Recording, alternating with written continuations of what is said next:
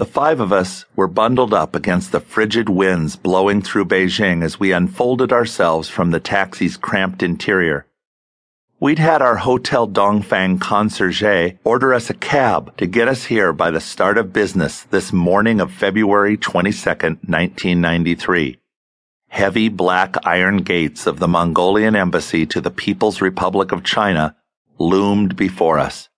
Behind those gates and inside the embassy were the visas we needed to enter Mongolia and follow God's call on our lives.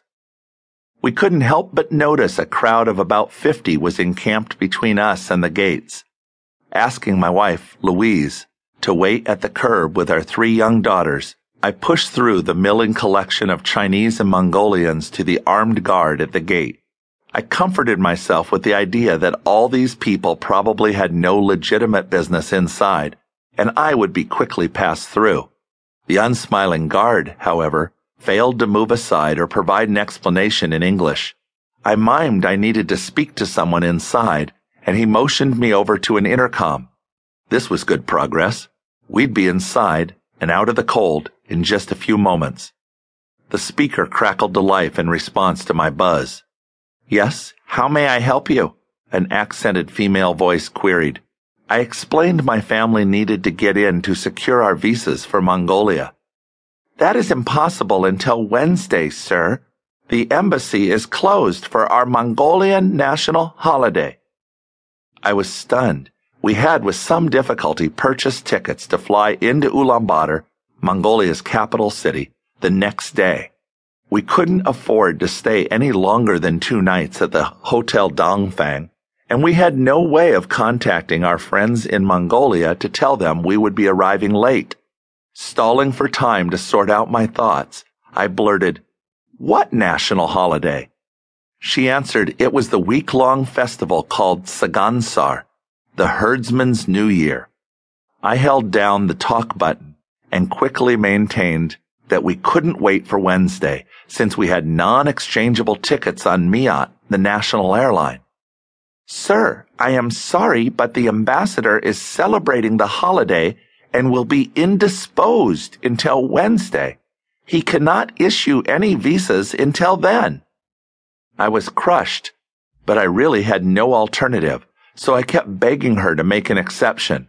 I told this lady all about my 3 small daughters who at 7, 4, and almost 2 years old couldn't stand outside in this bitter cold. The girls' staccato complaints through chattering teeth in the background helped our cause. I wished I could hold them up to a security camera and show her their frost-nipped cheeks and runny noses. It worked.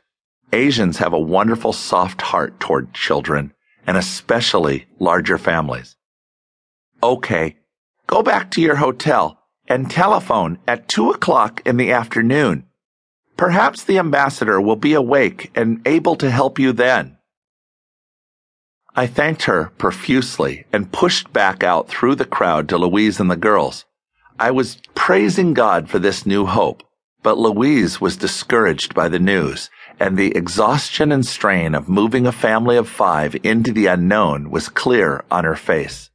I knew if we just went back and twiddled our thumbs in that small hotel room until 2 o'clock, we'd all be ready for straitjackets. We had to get our minds off what we were facing. We prayed briefly and committed everything one more time to the Lord, and then caught another cab and went to Tiananmen Square to kill time. Not one sign remained of the massacre that had happened there just a few years before. We stood in the endlessly shuffling line to visit Mao's preserved corpse in his huge mausoleum.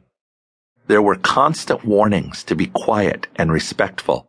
There was a very religious reverence both encouraged by the guards and observed by the thousands visiting.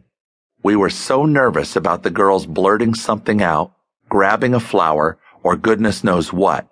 As we exited into the cold yet refreshing outside air, Melody said loudly, "That was just a dead guy."